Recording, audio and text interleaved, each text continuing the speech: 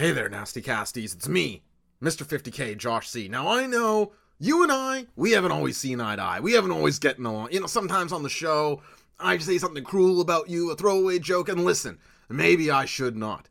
Because I see the number growing. I see that you are, despite my outward opinions and attitude, really, you are a vital portion of the Wrestling Brain family, and we appreciate it. So, here's my olive branch. This is me reaching out to you, the Nasty Casties, and ostensibly, ultimately asking for money, which is what everybody online does, so I apologize. But I thought I would give out last week's mailbag, which you were about to listen to, for free here on the Wrestling Brain feed. Now, this is something I normally do behind the paywall at patreon.com/J0SHC, but I'm putting out this preview for a couple reasons, mainly because it's All Out Weekend. And every year for All Out Weekend, I put behind the paywall my list of my top 10 favorite active men's wrestlers. Now, this is going to be a blast. It's always a fiery discussion in the Discord after as people remark on what bad taste I have. As well, you will get the entire back catalog of every Wrestling Brain episode, such as the one you're about to listen to right now, this mailbag, ECW month, the Lou Marshall. There's a plethora of content back there. I encourage you to listen. But ultimately, it's All Out week, and you're going to be watching Dynamite. You're going to be watching Rampage. You're going to be watching All Out. You might even be watching GCW War Games on Saturday. And if you're going to be taking in that content, let me tell you, you want to be in my Discord with the hunks chatting about it all. There is no better community of diehard wrestling fans having discourse about the business we all love than at patreon.com/J0SHC. $5 a month is your ticket into there, and all the content like this, even if you don't donate, we really appreciate the support here for Wrestling Brain. And until I talk to you next, Nasty Casties, love and energy.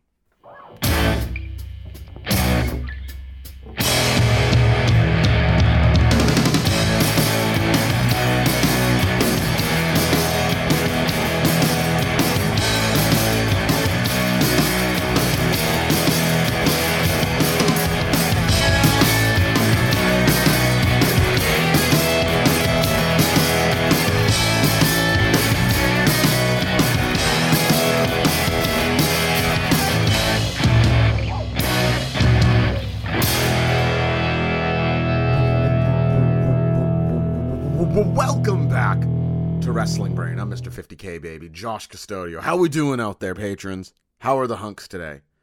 Happy Monday? Well, maybe you're not listening to this on Monday. I'm recording this Saturday, but putting it out Sunday night at midnight, so I'm assuming this is like a Monday morning commute thing for you. So I hope the Monday blues aren't hitting too hard if you're listening to it now, and if you're listening to it near the end of the week, happy Friday. It's almost the weekend. You made it. And if you're not listening to it at all, I have no message for you.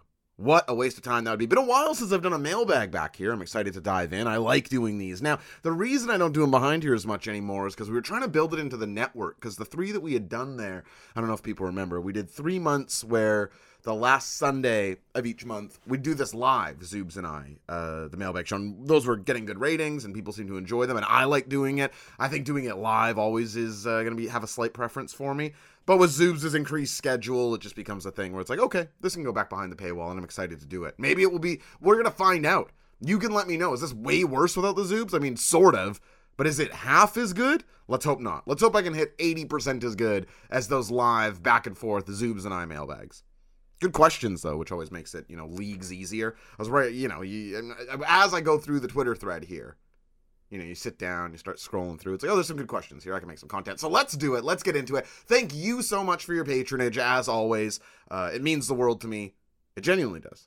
The Wrestling Brain on whole is like the thing I have going on now. It's almost embarrassing to admit how much this means to me now. So very much appreciated. Let's get into some hard-hitting questions. The first one here coming from @CornCobDipshit. Number 1 Don Sweeney fan. Kev Sell, I believe, in the Discord. Am I right about this? I think I'm right about this. Which AEW wrestler do you think has the most potential as a Hollywood crossover star? Well, I hate to use such a stressed, labored, overused piece of comparison, but I do not think that the comparisons between Ricky Starks and The Rock stop at sort of the flamboyant, pose-off, peak of human confidence thing that they're both portraying. I happen to think that Ricky Starks would be the person who could make the best transition to Hollywood of everybody in AEW. Now, he hasn't done pro wrestling acting on the level of a CM Punk or MJF, or he doesn't bring believability quite like Eddie Kingston, but he does have something very Hollywood about him, right? If it wasn't taken by Hogan instead of Absolute, I would recommend replacing or rather using the nickname Hollywood for Ricky Starks. Hollywood Ricky Starks sounds good and works well. I think he looks good on camera and he carries himself with that confidence that already feels very Hollywood. So Ricky Starks, my answer for who on the AEW roster could make the best transition to Hollywood. Next up here, the great Torque Penderloin, at Torque Penderloin, of course, Horse Masker asking, when you see Will Ospreay matches, it's hard to deny his talent, but his obsession with kicking out of finishers bugs the hell out of me. How do you feel about it? Well, I hate to be somebody who's sort of talking out of both sides of their mouth, but I'm gonna be here, because I definitely do want finishers protected. But Will Ospreay isn't kicking out of finishers that normally don't get kicked out of. So he gets kicked out of, or he does a one-winged angel and has somebody kick out of it, or he gets hit by the Rainmaker and kicks out twice out of it in the G1 finale. But it's worth noting, for Okada and Naito, the Rainmaker and the Destino do get kicked out of. The one that doesn't get, I don't mean to give away their matches, but you can literally watch this in their matches. You know if they're going to kick out of the finisher or not by if they get different versions of it. For Okada, it's the full extension Ripcord Rainmaker that never gets the kick out of. For Naito, it's the standing Destino. So if he's running and gets the Destino, it's a kick out. But if he's standing, taunt, then he does the flip over, that's the 1, 2, 3. So with Ospreay, it's a good way to establish people at the top of the card. There hasn't been one yet where I go, oh, this guy, like it sounds like you, Slack, or like this fucking guy, this is driving me crazy. I haven't shared in that. I also think I probably have a higher tolerance than Will Ospreay than a lot of people. I like his wrestling generally, especially how it's come along in the past couple of years, so it hasn't bothered me yet. But as a trend, and certainly in less capable hands than his, I like finishers to be protected. So a little bit of two answers there, but it is how I feel about it. Next up here, the streets are calling. It's Ryan Schapp, my pal, at ShapTop. He's saying, I need your thoughts on Punk's comments and challenge to Hangman last night. Hopefully more context or info comes forward by the time of recording. All right.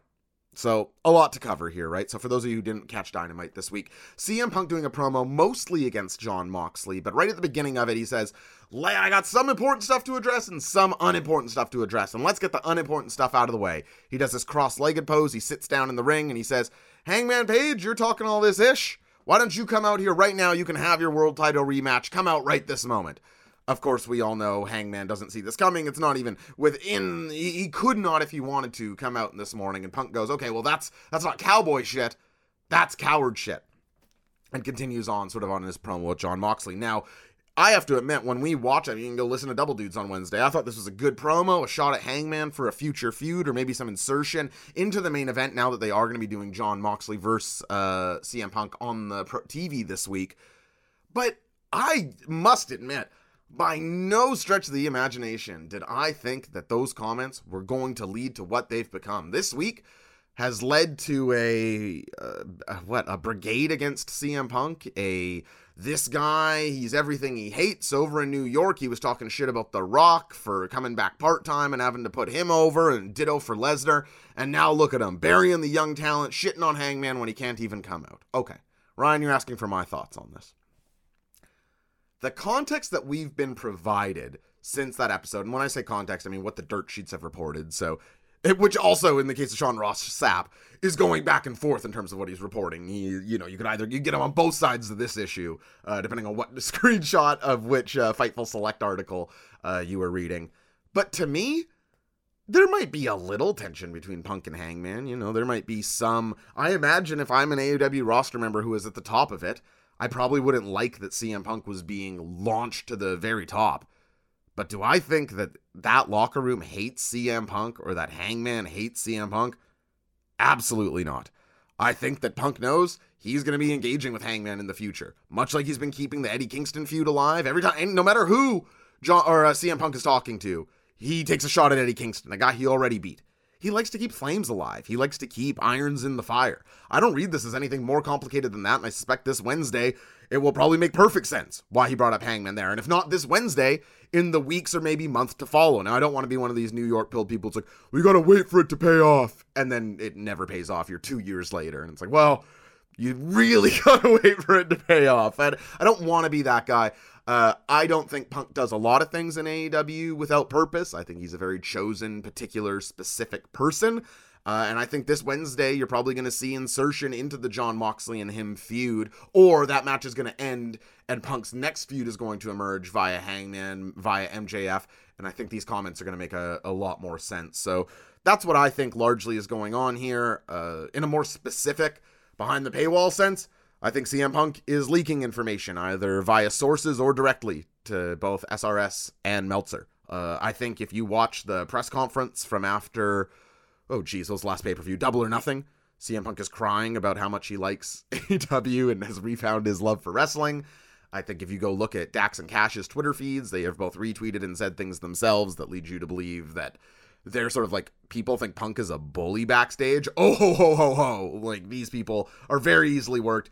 I think that is exactly what's happening here. I think Punk and Hangman at worst have a little bit of tension because of Punk's, Hangman gets his big moment off of Kenny, and then it feels like he has this lackluster, to me, I know some people like it more than me, to me, a lackluster title reign, and then it's on to CM Punk, who's the out-of-towner. Now, why this is such a giant piece of hypocrisy is that CM Punk was calling out part-timers. CM Punk is not a part-timer. CM Punk, when he is well, is on Dynamite each and every week.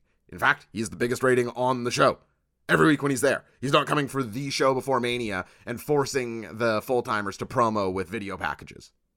To compare the two is insanity. And so, Ryan, that's what I think's going on. I think people are, CM Punk's dropping little heel remarks against Mox. Now, I think their feud is going to be just both of them acting as they want to, a little bit like Punk and Kingston was. But I think that this suits CM Punk fine. He was trending on Twitter Wednesday, Thursday, and Friday this week. He was the toast of the pro wrestling world in either direction. To me, CM Punk's just selling some tickets and continuing feuds. Up next here, we get Blake Murphy sending one in. A thoughtful one here, sent like an arrow directly to my heart, of course, at Blake Murphy. ODC asking, it feels like ever since Tetsuya Naito reached the end of his redemptive arc, and then brackets, or at least as far as they'll give us. Now, before I even finish the question, I'm actually satisfied with the Naito arc. I know people feel like the Kenta interruption and then COVID. You get the moment. You get Wrestle Kingdom 14. He does the double dash gold. He beats Okada. He stands tall. Like, to me, it's they'll give us here is not needed. That's a open closed arc. And given everything we've heard about Naito's back basically being glass and held on, I think maybe that was the expectation. Anyway, here's the question. I'll start again. It feels like ever since Naito reached the end of his redemptive arc, he's been just kind of floated as a 1B level guy. What's the most compelling next part of the Naito story for you? What defines a man when his defining story is complete? Well, beautifully worded, of course, no surprise to anybody. Blake, one of the greatest writers out there. Here's what I think, Blake. I think that the most compelling part of the Naito story becomes about his beloved LIJ. The founder of Los Ingobernables do Japan. Of course, the story told over and over again, his excursion to CMLL, interacting with Andrade and Rush and Dragon Lee over there, encountering Los Ingobernables and bringing that ethos back to New Japan and finding overness like he had never found before in that. But I think right under the surface, you're saying he's been presented as a 1B level guy. In moments, he is presented as a 1B level guy within his own faction. Now, don't get me wrong. Naito leads LIJ. But who is more relevant in the top title scene, Shingo or Naito? I think over the past couple of years, you would simply have to say Shingo. I think he's been both title holder for ages during the pandemic, and I think he's challenged every person who's held the belt in the past couple of years. Certainly, yeah, that's definitely true. I think that might even be true for the Never title now that I think about it, going back 3 years. So to me, Blake, the most compelling story that's left is the ascension of Shingo Takagi as the leader of Los Ingobernables do Japan, resulting in Naito's booting out. Now, will they do this? I don't know. But other factions in New Japan don't have a 1A, 1B situation like that. Okada leads Chaos. Suzuki, well, I suppose you could make an introduced argument for Zack Sabre Jr. over Suzuki, but even then, I think when you see them in the hierarchy, they feel further apart. Suzuki's status and cachet accounting for a lot there, whereas Zack Sabre Jr. maybe placed a little more predominantly on the card these days, not as relevant to Shingo to the World Heavyweight title picture. So I think his defining story is going to be Shingo usurping him out of his faction. I think that you could also see that, frankly, in Zack Sabre Jr., Minoru Suzuki. But I think with Naito, there's just it would be the biggest thing they could do with him, and you send him out into the night to become a New Japan dad. Of course, I'm not saying we never see Naito again. I'm saying he's just doomed to a life of six mans, squaring off against Yuji Nagata and whoever else is injured from, who would be Naito's, because he'll have to retire before Okada, who's always seen as his generational equal. Because maybe Goto? Maybe, the way Tanahashi's aging, you should Naito Tanahashi as dads for another 20 years to come. But that's where I'm at. The LIJ factor, the faction that means so much to him, is the story that you could still do with him. And I think that's exactly what I would do. Next here, Dr. Fruits Are Edible, PhD at Fruits Are Edible. Now that's real. Anyone can just put their name in Twitter saying PhD. That's a real in this case. Asking, how would you book MJF's return to AEW? Now, of course, this is a big what if. As we all know, MJF is fired. So let's just get the laughs out of the way. I'm obviously operating in a universe where Tony Khan did not fire MJF here. This is a rhetorical, I think you call that, a what if thought experiment. At All Out, CM Punk and Jon Moxley. Now, the timing of this question, this is a great question. This isn't me dumping on the question. But the timing of this question right before this Wednesday, I mean, the answer here could age so poorly immediately, right? Because as we head into this week's Dynamite, CM Punk is putting up his World Heavyweight title in the unification match against Jon Moxley. And I think we're all probably expecting an angle in there. Whether there's a clean finish or not, there's an angle in the match or post-match. I think we all agree there. So bear with me here. And we're pretending Mox and Punk are going to be at All Out. Now, there could be a third person, maybe a Hangman in that match, but in some way, CM Punk and Jon Moxley are still in a title match at All Out in this situation, okay? So bear with me. CM Punk is about to lose to Jon Moxley. Mox has proven himself to just be too dogged. Punk is older, he's broken down, and Mox is a guy who has shown in 2022 that GCW, New Japan, no matter what fed you are, you can send your best talent to big fucking Mox and he'll eat him for lunch and dinner. And CM Punk is no different. However, I am ready for the CM Punk heel turn, and I don't think I'm alone there. I think Mox can actually fill that gap of your top babyface in AEW. Will he do it to the degree that CM Punk has? Of course not. Punk, a much bigger star than Mox right now, for a plethora of factors that Mox can't really close the distance on right now. But I think he's a big enough top babyface that you could turn Punk at this point. And I think a little bit too early is always right for a turn, and I think people are ready to hate Punk, and like I had mentioned in the previous question, he does feel like he's dropping little crumbs of that along the way. So as Mox is, setting up the Death Rider, he has the Bulldog choke locked in. One way or another, Maxwell Jacob Friedman helps CM Punk cheat to beat Jon Moxley. Now, why would Maxwell Jacob Friedman help CM Punk? Of course, their feud, a blood feud, a bluff. They should, in theory, hate each other. But at the core of the CM Punk MJF feud is the fandom of MJF to CM Punk. Is how CM Punk sees himself in MJF. When you are seeing yourself in someone and you're CM Punk, you're acknowledging that they're not a great person. CM Punk's biggest moments are in the heel persuasion. He is there, ready to align with MJF in my mind. MJF Punk as I'm not saying a tag team, but a loose affiliation with the Stokely Hathaway gang. Think how the Shield was CM Punk's backup. This quasi, somebody else is probably screaming a better word for this at their into their headphones right now, but an affiliation of sorts between CM Punk and the coming MJF faction. I would have MJF return there to help CM Punk turn heel and retain his title against Jon Moxley. To tease that on the Wednesday Go Home show, I would have Wardlow and FTR in ring, who are sort of, both Punk adjacent and have heat with MJF. And I would have Wardlow and FTR attacked by Gun Club, All Ego Ethan Page, and Lee Moriarty. Of course, standing behind them, Stokely Hathaway, who's given them all cards the past couple of weeks. I think MJF is aligned with those guys, okay? So I think that faction beats down Wardlow and FTR going into the pay-per-view. And then those guys appear with MJF at the pay-per-view. That faction is now created, whether it's still the Pinnacle 2, whatever they want to call it. They attack the old Pinnacle, and they ascend. He helps CM Punk cheat to win. You have heel CM Punk at the top of the card, and MJF is back, and now he's leading a faction. Or at least the top guy in the faction. I suppose Stokely would technically be leading the faction. I'm doing this all live, one take, by the way, here, so I'm just going to take a drink. So if you've got a drink in front of you, maybe you've been holding off on taking a drink because you don't want to miss a word of what I'm saying, and drinking is loud. So now, if that's been the case, let's pause for a couple seconds here. I'm going to take a swig of my beverage here.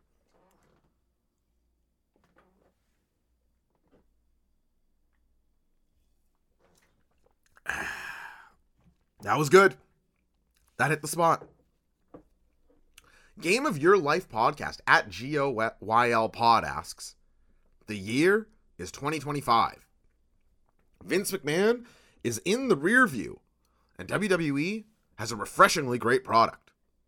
Meanwhile, AEW has remained on the same trajectory and is doing better than ever. So this is a pretty fun future we're picturing here in 2025. 2 questions. Who are the top male, female, and tag performers in each company? And 2, is this the best that wrestling has ever been? Wow. Here's the first question.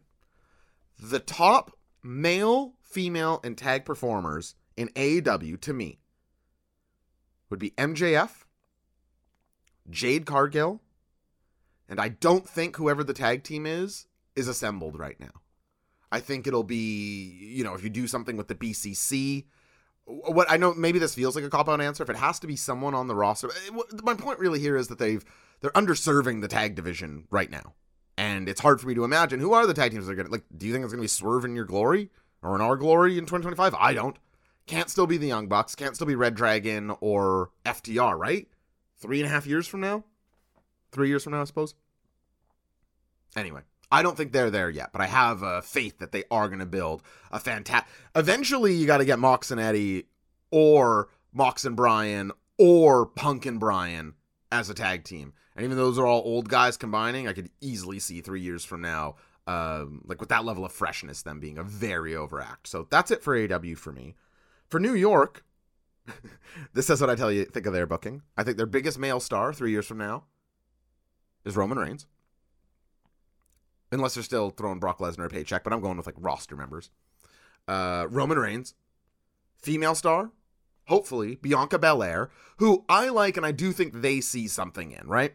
I know people hate the Becky Lynch squash, and of course I do too, but the way the stupid New York brain works, that almost does show they have interest in her. It's wow, 6 months later, they actually made good on that. She got to beat Becky Lynch and made a big deal. That's rare for them. So hopefully they are keeping an eye on her and see that in her in the way that I think they do.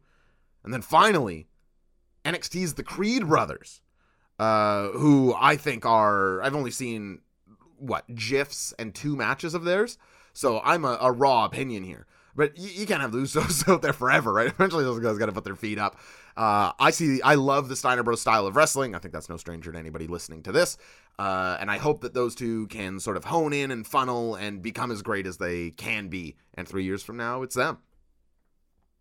Up next here, Obi Jin Kenobi at Iraq Warliker, our pal Matt, Rainus for clarity, of course, in the Discord, asking, what pro wrestler do you most associate with each color? Do as many colors as you like. Now, Matt, you stumbled into something here, because I love forced abstract association. When I worked at the door plant, my friend Duncan and I would just throw them back and forth. It'd be like, male, female, Coke, Pepsi. And then we just talk while we were hinging outdoors about these forced abstract associations. So I wrote down a bunch of colors here: blue, yellow, red, green, purple, pink, and orange. And then I told myself, I'm going to go write down this question, and I'm going to do first to mind.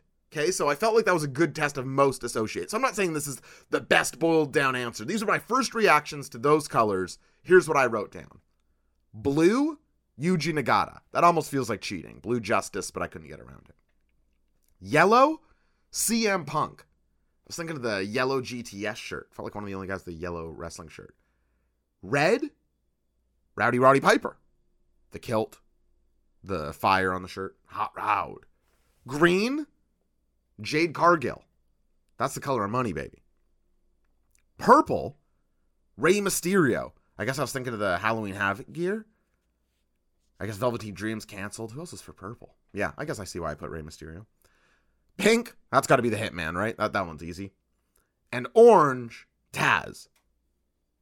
It was almost harder to think of more colors. After that, it was like, are there more colors than this? There might be. If you know more colors than these ones listed, put it down in the chat. Oh, I actually should say, if you're listening to these answers and you have them, I love reading people's answers to these questions. So if you're in the Discord, go to the episode Discourse chat. And everybody do in this order. Blue, yellow, red, green, purple, pink, orange. If you feel like it. Or to any of these questions. Forced Abstract Association, baby. Next question here from Le Canuck. That's French. That's our pal Ian in the Discord. Named Ian, great scene partner. Of course, a haunting answer on the rehearsal finale this week. Good golly. What historic superstar, say pre-1990, do you think would underwhelm a modern audience if they magically went from their peak to a modern match? Well, so many ways to go on this one, right? I think there's some more obvious answers than the one I'm going to give, where your very low work rate guys that were over, Yokozuna, Hogan, Warrior, that this ilk of guy would have done nothing by today's standards, right? But I almost went in the opposite direction, where I really think that we praise Ricky the Dragon Steamboat for being, people are going to hate this answer, Ricky the Dragon Steamboat for being like this innovator of all time. He was so ahead of his time in ring. He's obviously very good, and the series with Flair is fantastic. There's no getting around that. And he is ahead of his time, of course. There's zero disagreement with anything there. But I think if you are like the pure work rate guy back then, boy, you are going to have a lot to learn now, because wrestling work rate, it's almost what wrestling is about now, Ricky. I hate to tell you this, but the world has gone bananas. The Shawn Michaels and the Young Bucks ruined everything, and now everything's about this sort of thing. So imagine being Ricky Steamboat, where it's like, yeah, I'm the worker. People go bananas when I hit 3 arm drags in a row. It's like a match opens with, go watch Ricochet or Will Ospreay a couple of years ago wrestle a match. It's like 3 arm drags? Nothing going here. So I'm going to go Ricky the Dragon Steamboat for his in-ring peak. This guy who was seen as just a phenomenal in-ring worker. I think work rate has just come so far. And then without the character and promo to prop up what there was lacking, I think he would just be lost instead of this perennial upper mid-carder that he was. Up next here, we've got from @ItLooksReal, our pal Floob. He asks, why do they keep kendo sticks under the ring in a pro wrestling environment? I don't know. Up next here from the Exploder Creative Club, @Exploder_CC, asks, Tony has said that he doesn't see Ring of Honor being a developmental territory. Now that we've established AEW as a promo territory, do you think Ring of Honor will differentiate itself by being the work rate promotion? If not, what do you think Ring of Honor's house style will be? It's kind of funny, right? Because what puts Ring of Honor they're trending downward, but what really nukes them early is the ascent of NXT sort of becoming them, right? Like the early Ring of Honor is the super show of the indies. It's the top guys from all the feds come here and square off, and then we have our in-house 10 to 15 guys who are going to be our roster, but we're also, we're the superstars of the indies. And that became NXT so quickly. And I almost wonder if Ring of Honor is going to function as like a tryout area for the top of the indies and potentially as a road to AEW in the way that Ring of Honor used to. So you'll have a Ring of Honor set crew. So who do we know that'll be right now? Claudio, Brian Cage, Jay Lethal, Samoa Joe. There's a handful of others, I'm sure. And then I wonder if they're going to bring in your GCW this, MLW that, Dragon Gate this, and use that as sort of your international, because Rampage operates in this space right now, right? You remember the Manser match, or there's things like this where they bring in people, and I wonder if things like that will be on Ring of Honor, and then AEW programming is more your AAA, here's where the, quote-unquote, where the big boys play. So we'll see. That's my guess. Their pay-per-views already feel like they have a bit of an identity separated from the AEW ones for me. They feel a bit more all business and right to it in a way that I like. If they steer more into the pure rules, Ring of Honor, Rules of Honor, this is about the wrestling, I wouldn't hate that, but I don't really think they need to. I think that people kind of understand that already. Like, you can have built in, oh, this guy didn't shake the hand, what a heel. Like, I don't know that you need the rules of honor. You can just do that spot at the beginning of a match if that's the only way you want to accomplish that. But I'm curious to see if they will be installing more of that stuff, more of a throwback to your 2005 to 2009 Ring of Honor. We'll see, but that's my best guess. A combo like it once was back in the day, indie tryouts, and then their set roster of guys. Hopefully long title runs, and maybe just a bit more straightforward, I guess I would say. Up next here, a question from a fellow Portuguese, which you know the question's going to be fire. This is, you know when Danny DeRocha steps up, but we're going to speak the same language. And so here he asks, if you had a choice to be the manager to one female and one male wrestler already on the AEW roster and build them to become world champion, who would you like it to be and why? And so I clarify with Danny underneath in the comments that this is me. I'm me right now. I'm not going in gimmick. I'm going in to help these people. And I got to tell you, I have clear answers for both of these. So on the male side, it's basically been the same guy for the last, I don't know, 10, 15 years. I, honest to God, feel like I am the person who understands how we're going to make Claudio Castagnoli into the highest drawing money wrestler going. I've never understood that people can't get it right with him. Multiple feds, or don't see top guyness in him. I think when people talk about in-ring charisma or getting over in-ring, I think Claudio is maybe the example in my mind of that. Prime Nakamura has some of it too. But when people see Claudio wrestle, they will understand him. How is this carnival strongman doing all this stuff? It's very obvious to me. And I wouldn't even, maybe you're all imagining me as some motor mouth machine gun. Oh, I wouldn't even say that. He's a prize pony to me. It's not hard to sell Cesaro as important, big time, and impossible to beat. And those would be the factors that I would stress with him. The other side, somebody to play with a little bit more. Because with Cesaro, Claudio, you sit down. I'm talking here. But I always like the Heenan and Rude, the Punk and Heymans, the back and forth.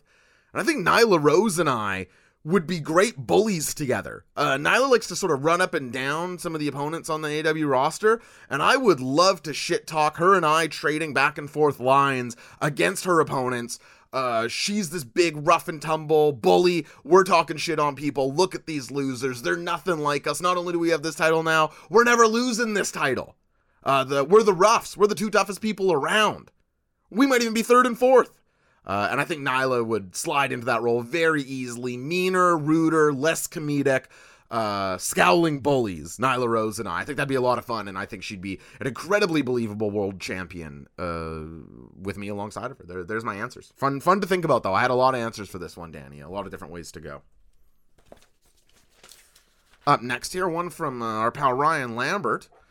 He's asking sort of the opposite question as we got earlier. If I had a time machine and I could bring a early 90s wrestler to the late 90s, so not quite the same thing, a late 90s lower card wrestler to the modern era, who do I think would find success greater than they did in their period of time? So many different ways you could go here. But I went with Ahmed Johnson. Ahmed Johnson, never world champion, IC title holder. But to me, Ahmed Johnson still might be the coolest power moveset wrestling's ever seen. I'm not saying he's my favorite super heavyweight or anything, but his moveset is ridiculous. In the video games, if you just give your character Ahmed Johnson's moveset, you will be like, holy hell. He's gigantic also. He's about the size of a... I'm trying to think of who would on the AEW... He would dwarf everyone on the AEW roster. Like, is there anyone they have who's roughly the size of Ahmed Johnson? I'm trying to think. Well, I guess Lance Archer, but in a different way.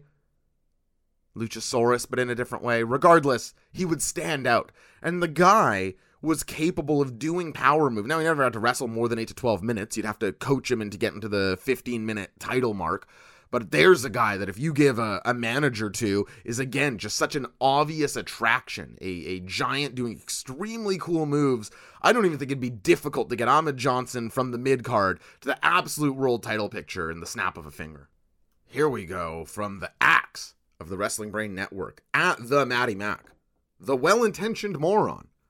I don't think you're a moron, Matty. That's just my opinion. Coming off a great G1 Climax final, what are your top 5 current guaranteed to see a fantastic match spots within certain cards or events. So what 5 spots on cards always deliver, or at least seem to? So the number one spot for me here has to be the Wrestle Kingdom main event, right?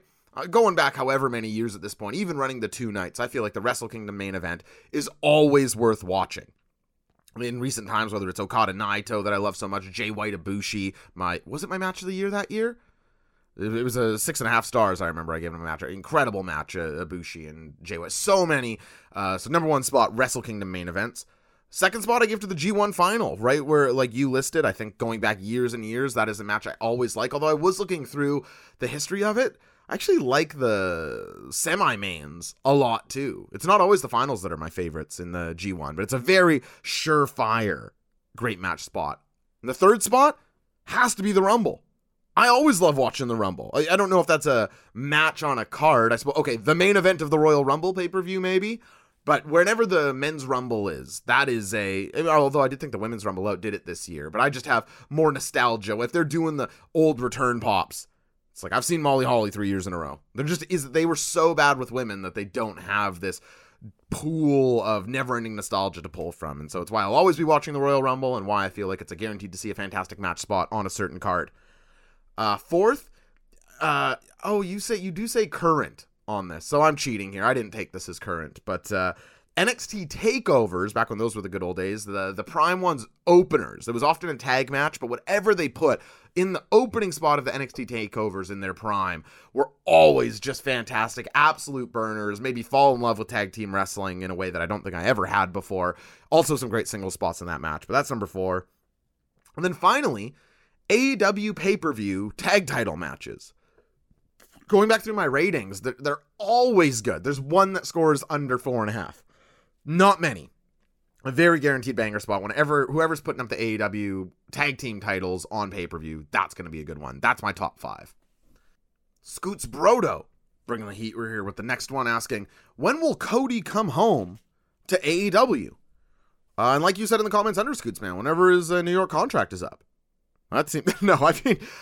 Will Cody ever come back to AEW? That's not the sense I get.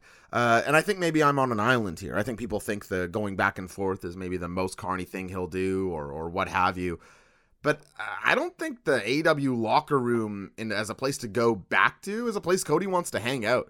I don't think a large swath of those people who are going to be relevant in 2-3 years whenever his contract's up are all that fond of him or don't view his leaving as some sort of weird betrayal after founding it. So I'm going to say not before 10 years. If he comes back, it'll be like Foley in TNA or Flair in TNA, where it's like, how much are they paying these guys? Just a depressing thing. But in terms of relevant Cody, going to be in the title picture AEW Cody, I don't think we ever see it. I think he'll hold true that he can never challenge for that AEW World Heavyweight title. The Paceman here up next at Pacefall asking, what's the most dire reclamation project? Or, the screen went out as I was reading his question. I want to make sure I get the wording exactly right because I thought that it was very funny worded. Oh, now where is it? Now I got to scroll while I'm on air. I guess a better broadcaster would pause here and then just make it seem like there was nothing going on here. But not me. What's the most dire reclamation project you think you could fix? And how would you do it? One name came to mind here for me instantly. I was talking earlier with Blake's question about how much I love LIJ. And that sort of doesn't include Sonata, who I'm not a very big fan of. But it did include Evil, who I was a fan of, even though he always felt like sort of the black sheep of the faction, what with his goth gear.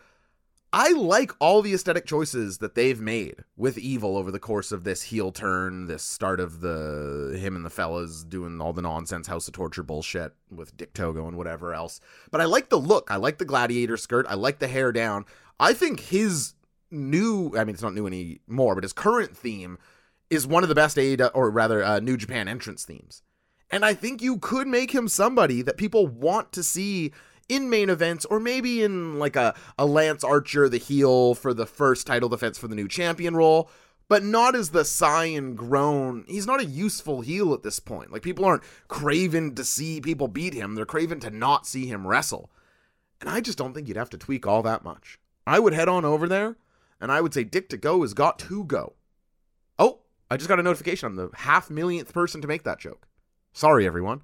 But he really does, because he's ruined this act. This is something that you have a breakaway from a faction, this big Naito feud. You remember the baseball stadium, the fireworks when Naito wins it back? This is like a money feud they were doing, but they've just turned him into dirt. Just something that no one could possibly... If somebody told me that they enjoyed watching Evil matches, I would say, no, you don't. What are you talking about? What? You might enjoy the first 2/3 of them or something, but he doesn't have matches with... It's literally the same thing in half of his matches. It's nuts. You make him physical. You make him... If you want to turn up the supernaturality a bit, that'll depend. Or you're asking what I would do? Okay, so I wouldn't. I would say, here's a big, wide bruiser, but we're going to turn him babyface. He's going to return to LIJ. He's going to body Dick. I don't care if Dick To-Go can bump or not. He does that one little back bump on the apron. Let Evil do his old Uranagi on the damn apron. He's going to floor Dick Togo. He's going to apologize to Naito. And maybe he's even the defender of LIJ against the surging Shingo, who's trying to take over. There's something there with a babyface Evil. We have to get back to it. I thought that they really had something exiting that Naito feud, and they've just done him so dirty that I can't imagine anybody enjoying them. So in terms of turning something around, I literally think you could go from no one even wants to see this guy on the program, as dire as it could be, to, oh, I don't mind this guy being in the world title picture, and it wouldn't be that hard. So I'm picking Evil. Here we go. Mike Zordon, the great Trilly McGinnis, of course, MD Zordon on Twitter. Assuming Forbidden Door becomes an annual event, what theme would you want for a 6th AEW pay-per-view, if any? So I'm going to give an answer for what, if there was going to be a 6th one, what the theme would be, because my actual answer is I probably wouldn't want a 6th pay-per-view, and if I did, I probably wouldn't want it to have a theme, but that's not very interesting, and I think we can get to something cool by just engaging with the question. So what I'm going to say is I think, again, listeners to this program or the Wednesday or Saturday shows will know how much of a sucker I am for an elimination match. I love them. I do not know why we don't get them more in AEW or New York. I know people feel very protective of pins, like, oh, you can't pin 3 guys in a match. You absolutely can. You just have to attach big stakes to it. So I didn't think of a great branding for this, but thematically, a 4 corners elimination match, WrestleMania 2000 style. Now, I know, of course, that one doesn't work, but every year it is decided. And this is where the question gets a little tricky, because I don't like these forced, it's October, so we have to have Hell in a Cell. But I do think that one I could get into is, if you are the champion, you know that if you happen to be holding the championship, whenever it would be, I guess, when would be the 6th pay-per-view in their schedule? December, Full Gear, November, March? Yeah, I don't know where you'd put it. Anyway, whenever that time of year comes, if you happen to be the champion, you know that you are going to be defending it in an elimination match with 3 other people. No staggered entrances, no steps beyond it.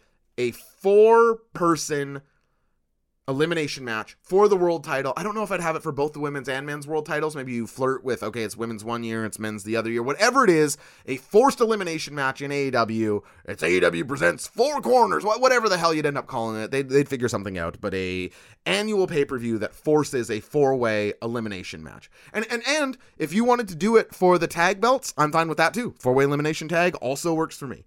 Anything where we are eliminating people in a match for titles is something I'm trying to get towards. I didn't realize this when the questions came in. Lots of time machine talk. Are time machines in culture right now? The True Rory asking me, if you had a time machine that could only work once, what is the one match you would travel back in time to watch live? I think I might have even gotten this question before. Always the same answer for me. I wish I would have been at Sakara Genesis in 2017. I wish I would have seen Shibata's last match. I wish I would have seen Okada Shibata. Maybe the hottest New Japan crowd that I've seen since watching live. When people say, oh, Japanese crowds are quiet, I always say, you got to go watch Okada Shibata. They can be brought to life if what's in front of them is one of the most compelling pieces of theater that's ever been committed to camera. Okay. So yeah, Okada Shibata, I know it functionally, I can still go to New Japan and watch Okada wrestle, so it's sort of a crazy answer. Like, why not go watch Taz and Bigelow in ECW or something where you can't even see the performers? But I just think the electricity in that building of Sakara Genesis must have just been something else. And I would have firsthand liked to experience that something else. That's me. I want to know other people's answers on that one. I mean, all these questions, but is there a time travel match that feels massive to you? Put it in the chat. Episode Discord. There we go. A Cullen Classic coming in here. From John Cullen, at Cullen the Comic, asking, tell me a match you would personally absolutely love to see between two current AEW wrestlers that has the greatest chance of being a 1-star match or below. It could be great, but it could also just be horrible, and you'd die to see it. Either way. Well, you know me. You absolutely know me. Who loves a hoss battle more than your boy?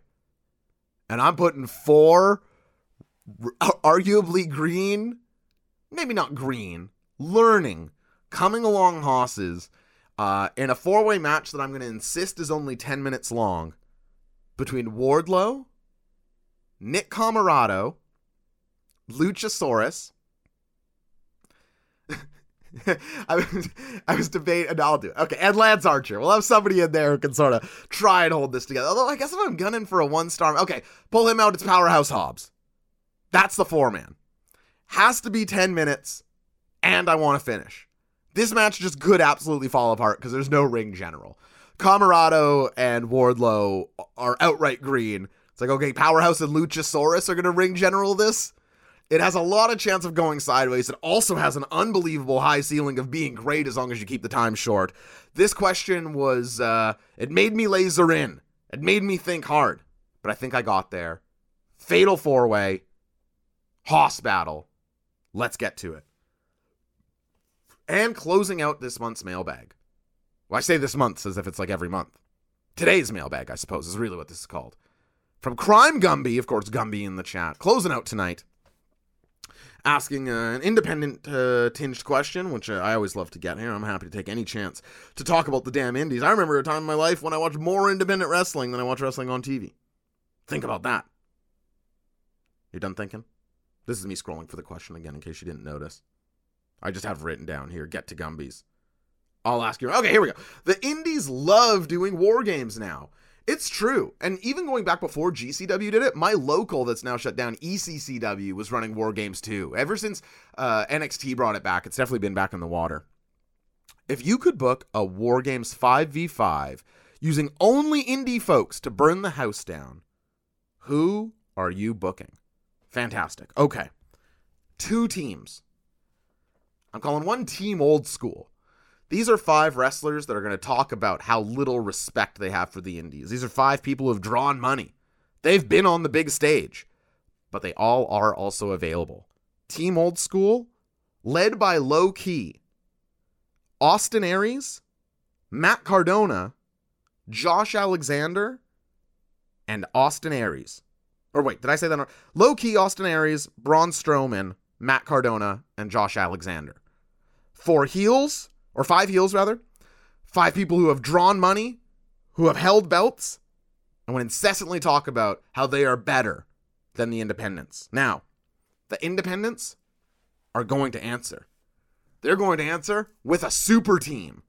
A representative of 5 different independent federations are going to take a stand for independent wrestling. Now, we're going to squint a little bit here, okay?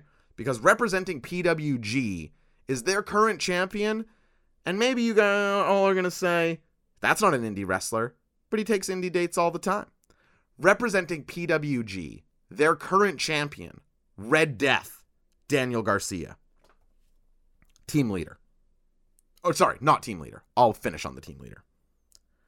MLW, well, they're going to bring the heavy that can match Braun Strowman. They're calling in Calvin Tankman, the boss, coming in here, representing MLW, going to be their heavy. Representing Beyond Wrestling, the current person I can't get off my mind, Masha Slamovich. A long stand. I looked up her Beyond record. I didn't realize she was such a stalwart there. I suspect Craig has probably been trying to tell me about her for years, and I was like, oh yeah, man, that's cool. It's hard. There's so much wrestling. But Beyond is being represented by Masha here. H2O's getting in on the action. And their school leader and hero, the bulldozer, Matt Tremont. And his tag team partner, the other half of Hate Club, of course, since the passing of Nate Hatred, rest in peace, Big Nate Hatred, Nick fucking Gage will be both representing GCW and leading Team Indy in Team Old School versus Team Indy. You could build this across the 5 indie promotions. You could do a giant run-ins at a couple shows across all of these. You pay, Low Key one date, Austin Aries one date.